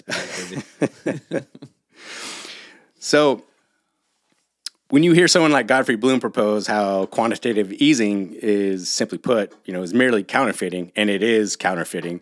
But what's useful about hearing something like that is it pulls it out of this like dry, deep financial abstract and puts it into terms, or at least a kind of conceptual realm where people can realize that they're probably getting screwed. And they are getting screwed. Left, right, and center. Everyone's getting screwed. Because none of these entities, the let's talk about people at the top of the financial hierarchy. None of these people are beholden to any political ideology. If there's one thing you can take away from all the fucking bullshit with the Deagle and the booster rages and everything that we just like shoot from the hip, you know what I mean, and get wrong occasionally, is this is the one thing that I wish people to retain, is that these people, they're financing both sides of everything, much like you have brought up with the military-industrial complex. They're not beholden to, there are no sides. Right. It's like you when you're picking a side, this is my guy, this is my guy. These guys are financing both sides. Picking a side would imply that you had some sort of a ethical or some sort of connection, some familial, right. But when you're really just trying to make money, you don't give a flying fuck who wins. Right. You want them to buy your stuff. Exactly. Hold on a sec. I'm going to get me. All right, we're doing a deep dive. So point being, outside of everything, when we do these deep dives and you get into the details of stuff, is just to impress upon people that you live, to quote The Last American Vagabond, which is an excellent show you can find on Rebel. Did you just say you live to quote The Last American Vagabond? Did I say that? Oh, I'm sorry. No, I'm sorry. You go ahead. I didn't mean to. John Wayne Gacy killed 33 million boys. Like you said, you live to quote The Great American Vagabond. No, if I could quote the Great American Vagabond, is that they call it the two-party illusion. When the reality is that you live in this uniparty, centralized, top-down authoritarian system, which you are motivated exclusively by money. Your money, by the way. And you are here at the point of a gun. We always say that. Everything is a reduction to violence at the end. Like, you have no choice whether you want to take part in the system or not, unless you pull off like a Ted Kaczynski, which we'll talk about a little bit later. Even he didn't work. No. It's in federal prison. All you could hope to pull off is a American Revolution. So for the people at the top of this financial power hierarchy, you have to realize, to them, there are no Republicans, there are no Democrats. There's just everyone underneath them, right? Yeah. And they bank on you people out there saying, like, I'm a Trump guy or I'm a Biden guy. And the way that okay, let's talk about something. There are no Biden guys, right? There's only not Trump guys, as we were talking about earlier. Yeah. Dude. Oh, okay. At the beginning of the pandemic, I was lucky enough to not have to miss any work, right? Mm-hmm. And everyone was trying slowly, like, kind of getting back to it. Like, we never knew who was an essential worker or not. And I remember being at Home Depot and stopping there before work, and I was heading out to the job. I was in a hurry. And this would be, you know that kind of sunshine that we have, like late spring? Like, it's just so bright. It's like... Yeah, like the sun's still kind of low in the sky. Right. And it's hitting you right in the eyeballs, no matter where you go. No brand of sunglasses or no visor. No leaves on the trees. Right. It's just nothing to shade It's like you're being interrogated by Mother Nature, and you're just like, oh my God, I can't see anything. Yeah. And I'm like backing up, and then I hear like screaming, and then I see felt like a thunk thunk on your... Yes, right. So I don't have a license and a warrant, so I take off. And I see this motion. I stop, and this woman comes around the corner of my truck. And I realized she had been behind me, and I could not see her. Right, and I'm going 1 mile an hour and backing out of a parking spot, and she's waving her arms. And were you yelling beep beep out the window? And the first thing I notice is she is wearing a blue surgical mask and blue surgical gloves, and she's got her. Just to set the scene here. It's nice that the crazy people actually now have a way to signal that they're crazy. What I say, it's like it's extremely comforting when the cattle brand themselves. Exactly. I enjoy that. But she had that hairdo where it's just like fucking pulled back. That like it's like tight, like it's like it must affect your vision. It's so tight. It's like just a right. I'm just an angry bitch. Your sinuses up. Yes. And I can see, the only thing I noticed is she had like black hair and black eyebrows, so they're very pronounced. When she's got the mask on, and they're like tilted down, like angry, like almost like cartoonish. Yeah. I can see like she's like raging and she's like waving her arms and everything. And I don't have the road rage thing, I don't have the like I'm not going to get angry about this. Like I don't know. There was that one time with the club. Okay, how many times are you going to bring this up until you tell the story? That guy fucking deserved it. All right, remind me. I will tell that story later. I held my hand out, gave her the like, sorry, that was my fault. Sorry. Yep. Like, sorry about that. I'm like giving her Hiling. Yeah. Yes. And so just to try to ease the situation, I get out and I start goose stepping around my truck. So I'm giving her the hand, like, sorry, like totally sorry about that. And then that makes her like angry. And so again, now I'm doing the more pronounced, like, I'm sorry. Like, sorry, I didn't see it. Like, sorry about that. And so I back out and she's walking away from me. And now she's still like looking over her shoulder, like waving her arms. And now she's kind of like emphasizing whatever she's saying, like with her feet. So she's like changing her cadence a little bit with the way she walks, like emphasizing the words that she's saying, like by kind of stomping with her foot a little bit. Well, and like, because she has a mask on, so she needs to. Yes, exactly. She can't use her face to do it. She has to use her feet. You have to compensate for body language. You have taken away half your face, so you're using, your bipedal characteristics here to convey language to me, which is very odd. And so now I'm like, it's getting a little bit comical at this point. It's not like I hit you, like. What's with the fucking anger? And so, but now I have to drive by her very slowly, and she's still like seeing me coming and like yelling. And now I'm like, all right, you know what? Fuck this. And so I like rolled out my window. Yes, come on. And she's at her car now, and I don't like conflict. I don't like to escalate. I just say like, but I say like, lady, take it easy. I'd say like, don't let her ruin your day. Call her lady? No, I think I did. I said like, lady, I'm sorry, but like, let's not make this a thing. Like, let's not make a day out of this. I said something like that, and she just like fucking loses it. I realize she's at her car, and they're low, and I look over, and this is the best part, is her husband, who's dressed exactly like her. They both have that puffy REI jacket, the one that says like, I hike on the weekends, which I believe comes with the Prius. And it's part of the deal. And an NPR subscription. And he also has a blue surgical mask and blue surgical gloves on, and he's loading flowers into the back of the Prius. They were like twins. It was awesome. Wow. And I turned to look at him because I'm kind of like, is everyone, am I the only one seeing this? Like, this lady's unhinged, right? Yeah. And I look at him, we meet eyes, and he just kind of like sinks at the knees and kind of tucks behind the car so I can no longer see him. Like, he just like, I'm hiding from this situation. Which he's been here before. Yeah, exactly. Which made me laugh so hard because now I'm like thinking about the guy. I'm like, oh, like, you got a little pet here. Exactly. I understand. Yep. And I almost felt like the guy was like, I want to like adopt this guy at this point. So he needs. I was like, dude, I need some help with some firewood. We're gonna hang out, have some beers. We're gonna take apart the lawnmower for no reason. Like, we're just gonna like do some shit. You know what I mean? I didn't say it made sense, buddy. This is just what dudes do. That guy voted for Biden. That's the point of that story. Gotcha. Because his wife told him he's a Biden supporter. Gotcha. Yeah, that guy is a Biden voter. Yeah. Man, that almost reminded me. Never mind. Okay, remind me to bring up the Dave's Market story on another podcast. I got a good Dave Market. We're too far off the beaten path here. So back to the show here. I guess apparently. So there are the people at the top, and there are the way that they see it. There's no Democrats, Republicans. There's this weird binary that people get caught up in. There's only them at the top, and there's us underneath. There's the plebes.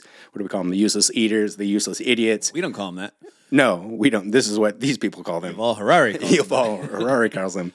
And there's, it's those of us that buy into all this stuff. We buy into this, like, I know I'm a Republican, so I hate Democrats. I know I'm a Democrat, so I hate Republicans. And there's no difference between Democrats versus Republicans.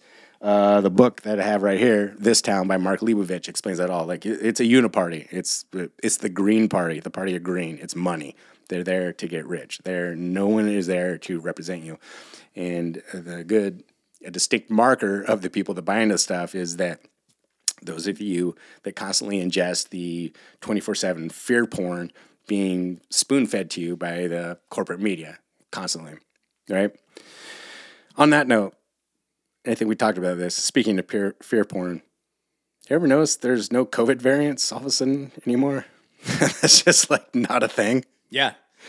No, they're overwhelmed with work these days, I think. Yeah, with other things. Yeah. The guy that was coming up with the COVID variants, he's just like just completely overwhelmed with it's one guy. That's the problem, right? They haven't funded this department.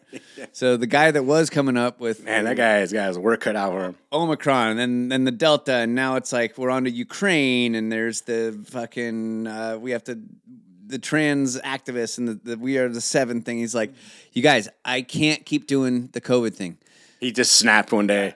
He's like, hey, also slide these. I haven't seen my family in 7 days. I need a day off. Like, I can't do all this stuff. I can't do all this stuff. You got to give me. I need some help. I need some help. Hire someone. Need some help. Give me some interns. Well, there's no more COVID variants. All right, you guys choose. When you pose that question to people, and inevitably, or I guess anecdotally, because I did experience this out in the wild, they're like, no. The variants are still out there. Speaking of fear porn, right? The variants are still out there. It's just that the media's not reporting on them. In which you go like, exactly. Thank you. That's what I've been fucking saying for years now. That's when you get people that look like, you see where I'm going with this? Like, is the math adding up at all? No, it's not. They're like, no. What are you talking about? No, it's not.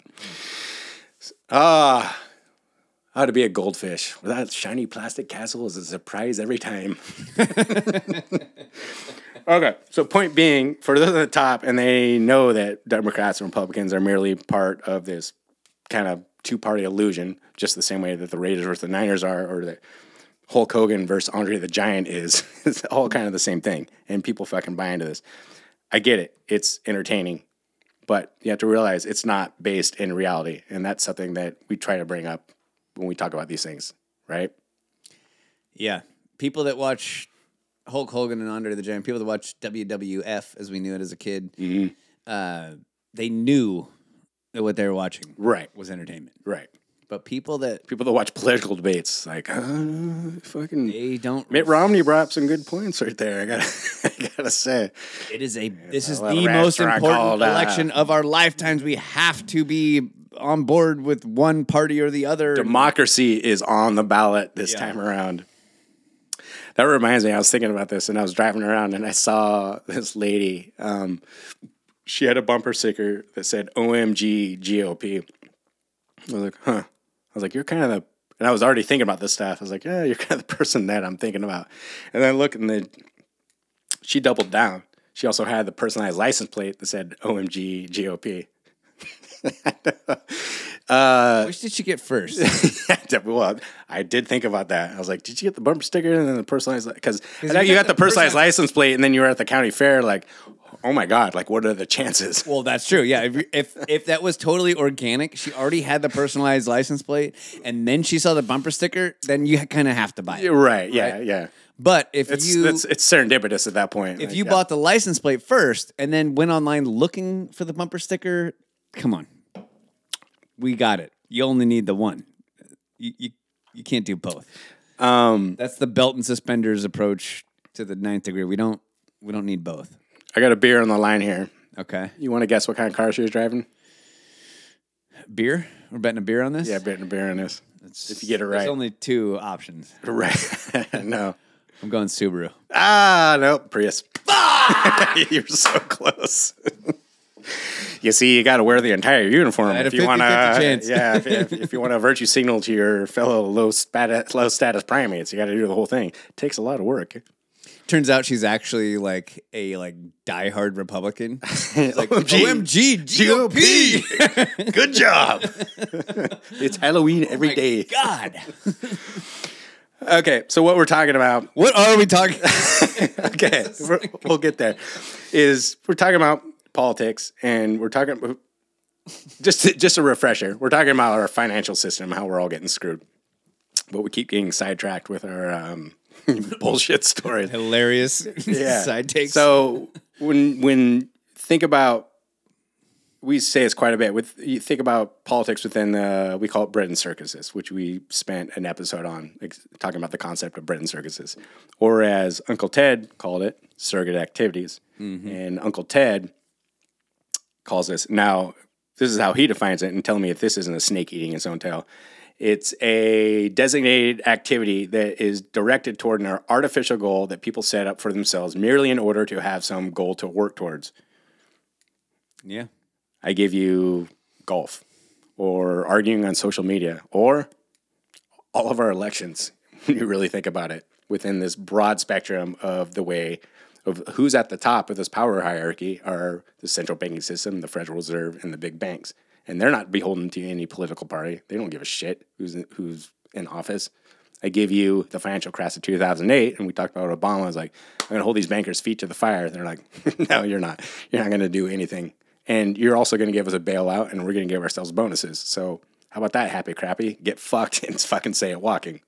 Are you saying that golf is like a useless activity? Nothing's useless. We all need things to take our minds away. There's nothing wrong with watching sports. It's like you can't sit here and read about fucking fractional reserve banking all night like you'll go fucking insane. You have to have a timeout. There's nothing wrong. Surrogate activities isn't it's not a pejorative. It's not a bad thing. I always get hung up on this when you bring it up. I know you do.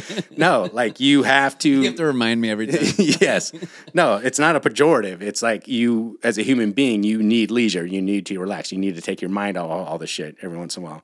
But what I'm saying is the reason why I'm bringing it up with reality is when you see this broader paradigm of who's actually controlling the entire globe, I would argue. Big banks and fractional reserve banking and the fucking big banks. Tom Cochran, exactly. And who we haven't connected him to Deagle yet, which we will do soon. Look forward to that one. Right.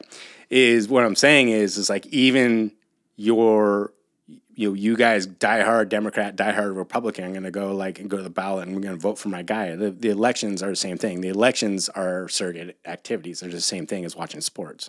It's like it's a way to take your mind off of what is really going on, that you're being screwed. There's a reason why you have no retirement. There's a reason why you can't afford a house in your 40s. And there's a reason why that we have inflation. There's a reason why our currency has been so devalued starting in 1913. There's a reason. Started at 2013, which is when Captain Phillips came out, by the way. Coincidence? Coincidence? I don't think so.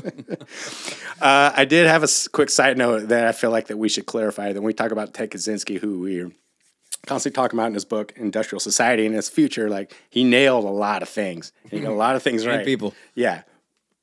But that being said, he did kill a lot of innocent people and he did injure a lot of innocent people, which might be a violation of the non-aggression principle, which is the fundamental tenet of libertarianism, which is why we're against wars.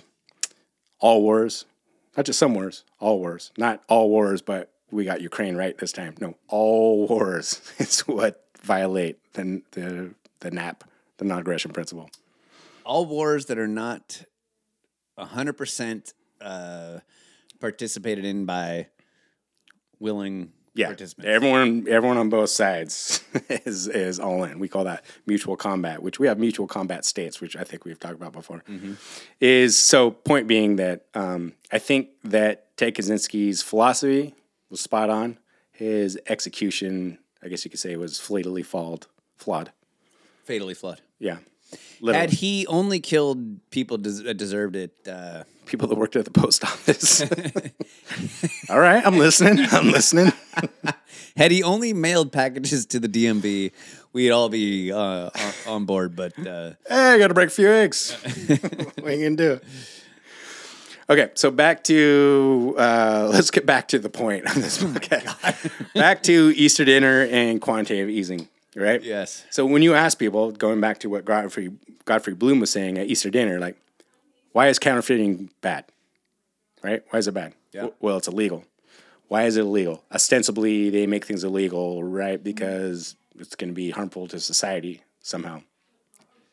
Now, you might have to go through a couple of rounds, but eventually you get to the answer of... Or the question, why is it okay for the government to do it? Because if everyone started printing money, it would undervalue our fiat currency to the point where it wouldn't be worth anything. To which, once again, you go like, Exactly. Aunt Cheryl. Want to pass those potatoes down here, please? And how about them Warriors? Now you're back in the tribe. Like, everyone trusts you again. So as much as I want to make a Liberty Tree prediction, much in the way that we made a prediction about, what's the last one we made, was about the limited hangout. Like, you're going to start seeing this term more and more and more and more. And we described what the limited hangout was, and we did start to see it more and more. Yep. I wanted to make the same prediction about quantitative easing, but I think it's a little too self-congratulatory. It's like, we're already seeing it. It's like, I already missed the mark. Well, people have been calling it since right. Yeah, before 2008. Yeah, right. But I think as far as the common vernacular, as far as the popular zeitgeist, I think where people are going to start. I keep seeing this term move, come up more and more and more. And you're saying that that's a limited hangout? No, not at all. Totally separate. I think it's just because we're going to see the effects of it. I think they're going to start to utilize quantitative easing we're in a fucking financial train wreck right now. Yeah. And we're just in the beginnings of it. It's going to get much worse. So we're going to start to see that term more in like the New York Times and the Chronicle. And a term you brought up in the last podcast, maybe it was the one before that, that to me kind of ties in with the limited hangout is the pre-bunking notion. Right. Absolutely. And you're probably going to see that around this idea of quantitative easing because we are going to get you're watching, are we? Dude, we're already 2 hours into this podcast. We have to eventually call it a day. I'm just kidding. We could go all day. I don't really care. I'm enjoying this. We're going to see things in the media that have never been in the media before. Yeah. The idea of quantitative easing, for example. Mm-hmm. The idea of the petrodollar. Yep. The idea that printing money is what causes inflation. Like, we might start seeing these like limited truths kind of being sprinkled. Because if you watch CNN or MSNBC all the time, those terms are probably a foreign language to you. Yeah. I'm sure you've never heard them before, if that's all that you pay attention to, right? It wouldn't surprise me if we did start seeing a lot of that being dropped. Absolutely. Pay attention to that, because I think you might be onto something there. Yeah, that's actually, you have basically made the cliff notes for everything I'm bringing up right now. By the way, I want to make let's get sidetracked again. I do want to make a Liberty Tree prediction. I want to go on record saying this. Just as we had a plan from the PNAC, the Project for a New American Century. Trying to predict the future is a discouraging and hazardous occupation, because the prophet invariably falls between two stools. Future's now, old man. That is good. So just as that we had a plan from the Project for a New American Century that we would invade 7 countries in 5 years, and we need a new Pearl Harbor to basically, as the impetus to stave off the fucking masses from rioting in the streets or protesting, right? We need a reason to sell the public on this so we can have the public support. And we did do that. We did have 9/11, voila, magically. And then we did invade 7 countries in 5 years, beginning with Iraq. So, prediction. Beginning with the insolvency of the Silicon Valley Bank, which was intentionally brought down, by the way. Not the podcast for this. We can do that another time. I think we are witnessing the first stages of the controlled demolition of our monetary system as we know it. And this will be leveraged as the catalyst event or the new 9/11 or Pearl Harbor, as it were, to make the case for the transition to the central banking currency. And that's something that we are really going to start seeing more and more, I think. Looking forward to talking to you about this, because I have some contrary ideas about CBDC. Interesting. Yeah. We have a shirt on our website at libertytreelifestyle.com that says, fuck your CBDC. And I stand by that notion, and I think everyone should go and buy that shirt and wear it proudly. I mean, it has the word fuck on it. It's hard to wear that out in public. But regardless, the sentiment remains the same. I agree with that. Yeah.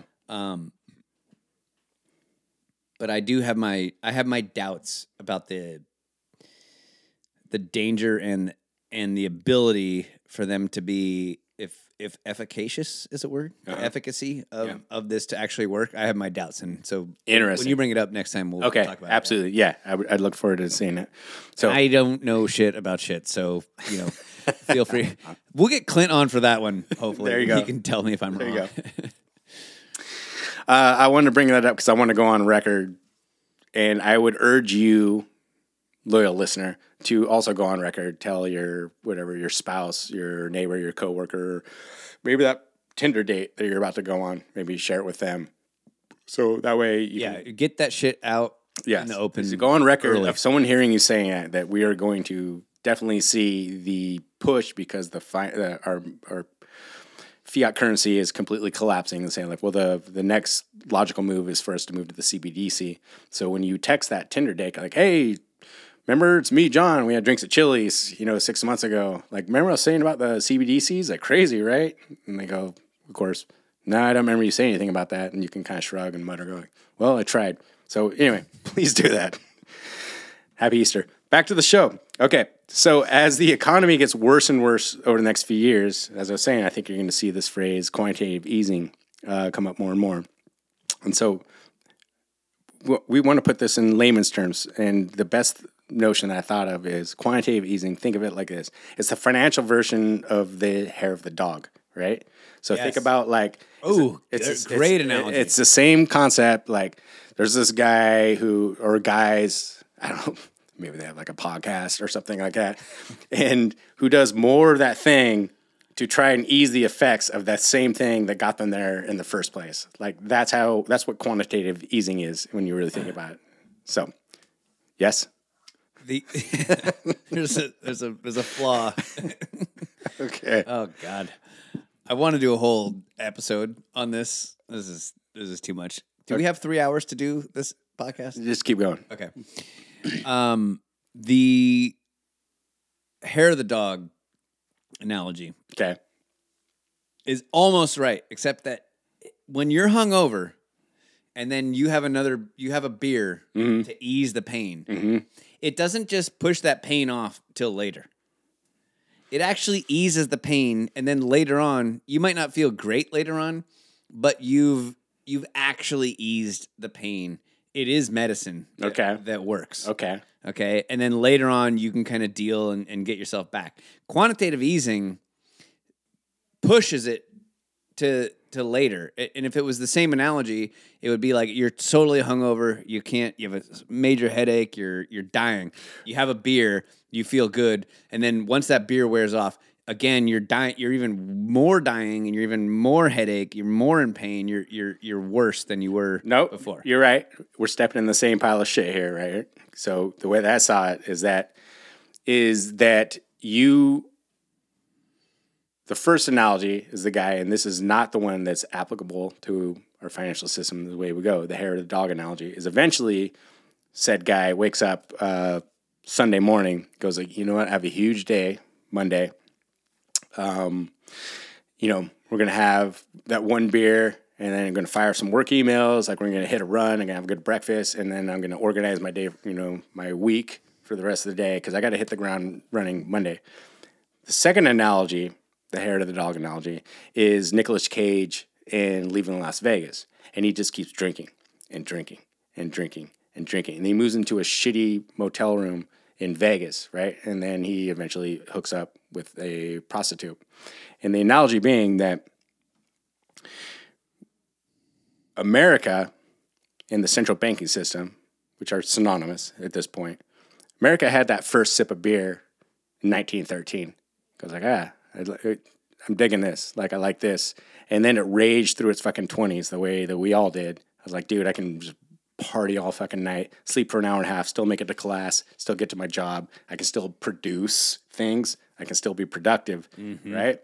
And now, here we are in 2023, and that guy is in his 50s or like early 60s, and his family's gone, his wife has left him, he's unemployed, and he's living in a shitty hotel room with a fucking prostitute, and his liver's about to give out.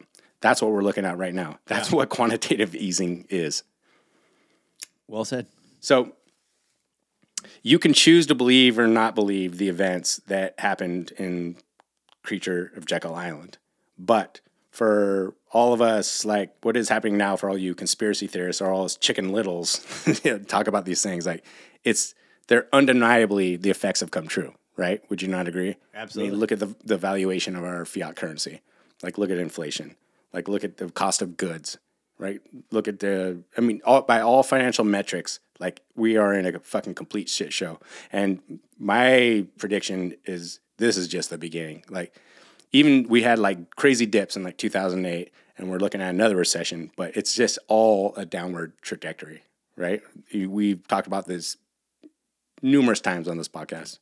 Yeah, it's all come true exactly as predicted. The argument against it is that, well, the reason that we're seeing inflation is that there's greed of corporations that are raising prices on people, and that's stupid and ignorant. And all of the predictions, such as in the book Creature from Jekyll Island, have said this was going to happen. Yeah. He's not the only one. Everyone has predicted this. Every smart economist has predicted that this was the outcome of printing money, and now we're experiencing it. Yeah. So again, to drive home the point, like even if you buy into this article probably on Vox or some shit, it's like, no, that guy's a right-wing conspiracy theorist. I'm like, well, what they said was going to happen is happening. I mean, that's kind of debate it on its principles, not on right what Vox is. So when you start understanding the way that all these things operate under the central banking system, model under the Federal Reserve, you start asking questions, right? In the middle of the night when you should be sleeping. And apparently that not being an option, you start asking like, how is quantitative easing not counterfeiting? How is fractional reserve banking not the world's largest Ponzi scheme? And how is the MBS market not just the same thing as going to Vegas and throwing it all in black? That last analogy being a little clunky, because if I go to Vegas, throw it all in black, I'm operating under the assumption I'm using my own money. That's not how the MBS market works. You're doing that with someone else's money, which caused the 2008 financial crash, which I think is also the reason we're going to see another crash here. What's MBS? Mortgage-backed securities. It's basically, it's betting on whether people are going to be able to pay their mortgage. It's turning someone's mortgage into a commodity that you can stake money on, basically. Yeah, money that was loaned and has interest payments on it that you can financialize. And so let's bring it around. Okay. This is the really? I mean, we got plenty of time. Okay. So now that we understand that we are living in the confines of the world's largest and most vast Ponzi scheme, and our liver is about to give out, I naturally start doing a deep dive on the Somali pirate trade, as one does, right? Excellent.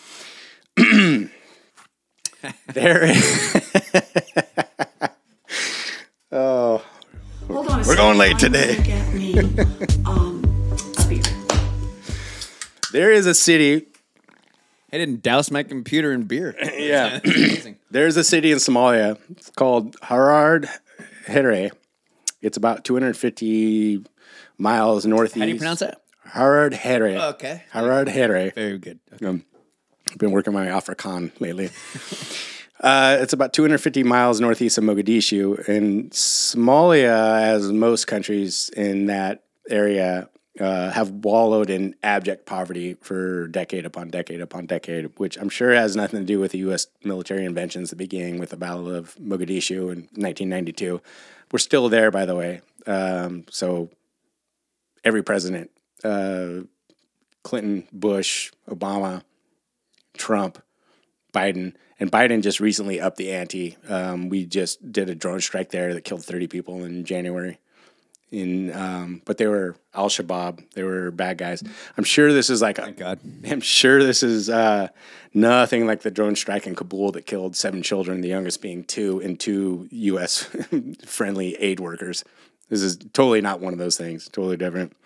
If someone, whoops, our bad. Sorry about that, guys. If someone killed your 2-year-old child, if someone killed my 2-year-old child, I would probably think my life was no longer worth living. I'd have no problem dedicating my life. I'm glad you said that because not to over-egg the pudding here, but the point being that when you sit in your comfortable suburban home with that stupid Ukraine flag in front of your house and that coexist sticker on your $50,000 luxury car, and you ask yourself, like, what would drive people to do this? This is what drives people to do this shit like this. It's very, very simple. You put it very perfectly there. You got to the point before I did. Thank you. $50,000 is a Hyundai, by the way, nowadays. Yes, exactly. Because of quantitative easing. Anyway, Somalia being an extremely poor country, Reuters, via the Wall Street Journal, and other media outlets in 2011, they began to notice that Haradhere had, and other cities around it, had like a massive influx of cash all of a sudden. And they're saying, like, quote, cities packed with luxury cars. This newfound wealth became so like obvious that the government at that time said, like, we're not going to fund your infrastructure. We're not going to fund your education anymore. Like, clearly you guys don't need any money. Like, they were rolling in money all of a sudden.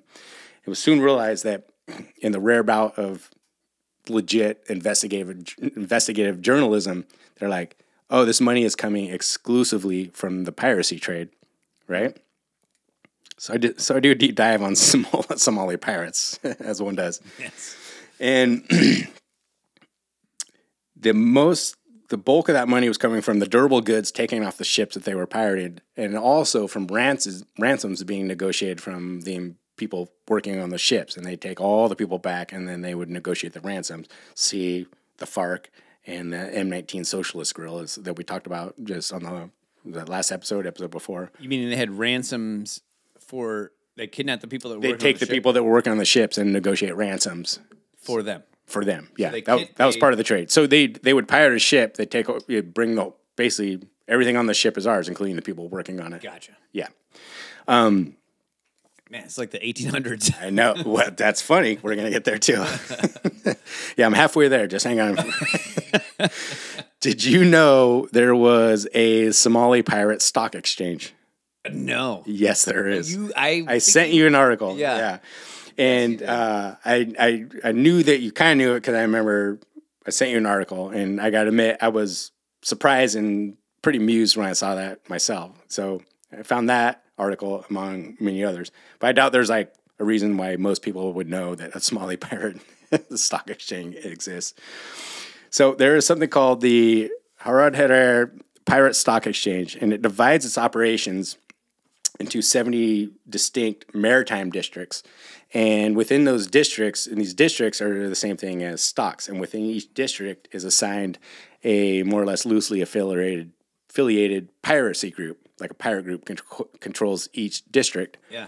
And then a citizen of that area can basically invest in that district or that stock by giving them supplies or just straight up money or weapons, whatever it is. And there's like an overarching structure that governs this. Exactly. Yeah. This is brilliant. It is. It's amazing, dude. It's incredible. And so when you, as a citizen, you go like, here's some money, or here's some food, or here's clothes, whatever it is, and AK-47s, right? Whatever you have. And then if they come back with a bunch of durable goods, you get the return on your investment, and it's totally organized and it's totally worked out. Yeah, well, it has to be, right? If they came back with the goods and they didn't give it to the people, the whole scheme would fall apart. Exactly, exactly. It's like it's funny enough. It's actually a pretty beautiful example of the free market. Well, they say, and I don't know shit about Somalia, but what I've heard is that since Somalia became a failed state, the average person in Somalia's life has improved a little bit. Yes. Definitely in Haradhere. This sounds... Your Swahili is getting good. Yes, I'm practicing. And so, but then on the flip side, if you invest in a specific piracy group and they get blown away by fucking mercenaries, what happens all the time, or that's what happened in the 2013 classic Captain Phillips, then, well, your stock didn't do so well and you lost your investment. Mm-hmm. So... Going back to what you're free market, the most it is. It's amazing. And so going back to what you were saying about the early 1800s or whatever, this model actually directly reflects. I did some research this week. This model actually directly reflects the one used in Amsterdam for the Dutch. Yeah, I'm gonna go find that melatonin and steal it. I'll trade you for prednisone. How you doing? I'm ready with the podcast. Yeah, I'm in jail. I got in a fight. This model directly reflects the one used in Amsterdam for the Dutch East India Company, who sold, long time ago who sold shares and dividends to finance their voyages, which in turn would yield a lucrative return for, this is in the original like conquest days. And so this is like way long time ago. They would invest money and the ships would go out and they come back with, silk, gold, spices. Right. I don't know, maybe human beings against their will. I'm just kidding about that last part. That didn't happen. And then you'd get a return on the investment. And this is seen as the very first instances of a stock trade. This is the beginning of the stock market. It happened back in Amsterdam with the original colonialists. Thank you. So when you think about the whole idea, point being of all this, and the reason why I tied this all together in my head at 2 a.m. is when you think about the Somali pirate stock exchange, because if you just explain that right off the bat, someone's like, it's fucking crazy, right? It's insane. There's a Somali pirate stock exchange. And you start thinking about like, is it though? I mean, think about it. I mean, you cued into it right off the bat because we talk about the free market all the time. It's like, I'm going to give my local piracy group some guns and ammunition. You're going to go out, you capture, a Chinese cargo ship, you bring it back, and the return on my investment, they gave me, like a Toyota 4Runner or something like that. That on that ship was a bunch of automobiles and electronics, things that were incredibly scarce in this area just 10 years ago, incredibly poor. And like now we're flourishing with all these goods, right? We created a market. There was a need, right? And although highly illegal, but still, You know what, though? Take it to its logical conclusion. Right. You have all these competing firms, right? Mm-hmm. The easier it is for you to get what you're banking on is bringing back goods to give to the people that invested in you, right? The easier it is for you to get those goods and bring them back to your people, the more money you're going to make. Exactly. Right? If you can get to the point. And it forces you, I have to make good on my word, because if we have made a delineation of this entire area with over 70 maritime districts, is I could get the return on my money, and I could even say, like, you know what, they made good on their investment, they lost a few guys, and you know what, I hear, like, the district next to us, they got some new talent that has a total knack for, like, kidnapping people. Like, I might take my investment there next time. It's fully, like, the free, it totally makes sense, like, when you think about it. I think that the logical conclusion is that the easier it is for you to bring back the goods, the more you're going to get paid. Yeah. That if you can do it, if every business has a invested interest to be efficient. If you can do it peacefully and eventually do it just through agreements with other people, that you're going to actually be the business that survives. Yeah. The business that does the best, right? It's maybe starting out with kidnapping and murder and all that stuff. But if you can just figure out a way, like, hold on a second, instead of kidnapping and stealing these goods, it would be much cheaper to just send one guy instead of a team of guys with AK-47s. They're going to die. We have to promise something to the families of these guys that get killed. Otherwise, we're not going to be able to recruit guys for piracy, right? And it's kind of dangerous. As people are starting to make money in Somalia, they don't really want to send their sons out to be killed in a piracy operation. Yeah. Because we have to guarantee them, $10,000 if someone gets killed. Okay, instead of that, we're going to send one guy in a boat out to Saudi Arabia to come back with the goods. We just make a deal with them. So we're not actually stealing anything or kidnapping anything anymore. In fact, we send 3 guys in the boat. The other 2 guys have guns just to defend them against other pirates, right? And, this illegal, murderous aggression, non-aggression principle, if you will, operation turns into a legit business. That company is going to succeed in the end. That you take it to the logical conclusion, the more peaceful and business-oriented group is the one that's going to eventually win in this competition. Not bad. There's too much risk and too much inefficiency to do it in the piracy mode. I like it. I like it too. This is fun. Dude, we got to get into this business. So, to wrap it up, to talk about the Somali pirate stock exchange model, right? We laid it out because if you explain that to if you just say it to someone like, do you know there's a Somali pirate stock exchange? And it's like, no. And you explain them the bare bones of it. And people go like, that's insane. But we just described what we just did. Like, no one could wrap their head around it. Is it really that crazy? Because think about it. What's crazier, right?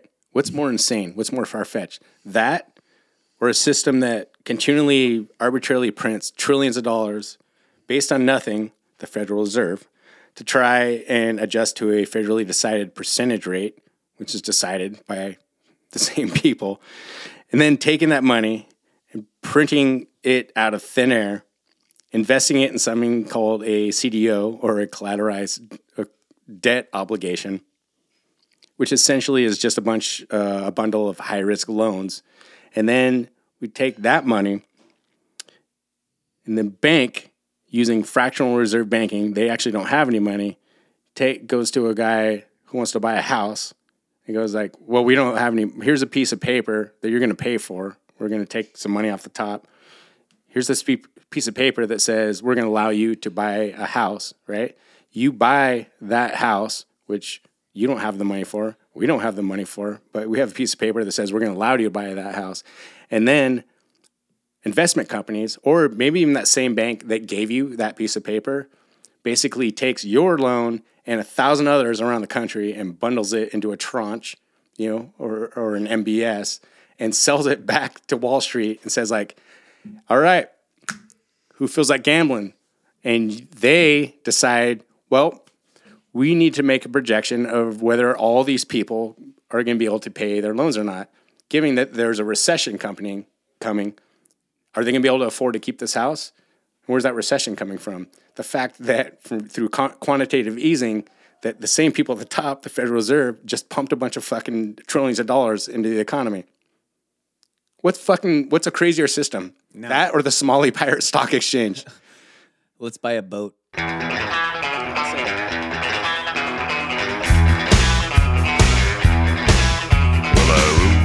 Town on a crippled horse, got fired from a cattle drive up north. The ropes of the gallows was swinging in the breeze. All the wanted posters had pictures of me. I got my Colt 45 right by my side. Oh, I'm the California kid. I hope you're quite prepared to die. Tied what was left of my horse to a hitch.